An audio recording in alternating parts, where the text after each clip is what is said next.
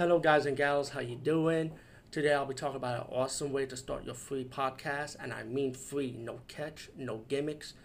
It's totally free, easy to edit, easy to record, and easy to promote and monetize your podcast.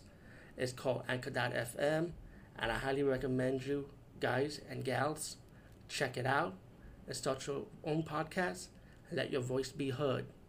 And also, don't forget to listen to Wild Dog Podcast and tell them that I sent you and that you hear it from me. So you get more people to join Anchor.fm.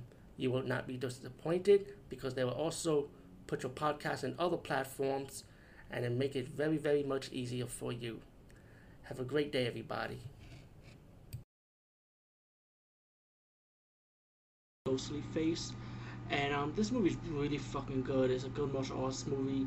A lot of great action scenes. Very bloody. Not one disappointment. The movie's about a young woman who's out to set revenge for her father killer, and the killer's ghostly face.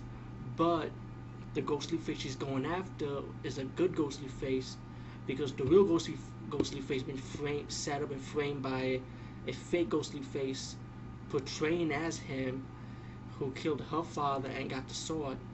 So she's going after the wrong guy, while she's supposed to go after the guilty ghostly face one. But she finally met the good ghostly face, and they team up to fight the pirates and the evil warlord. All in all, this is a really good martial arts movie. Surprisingly, this came out in 1972, what I did my research on, and luckily I had the Chinese version, which is all the blood contained, not the dub version when the blood was edited out and the impalement scene was edited out.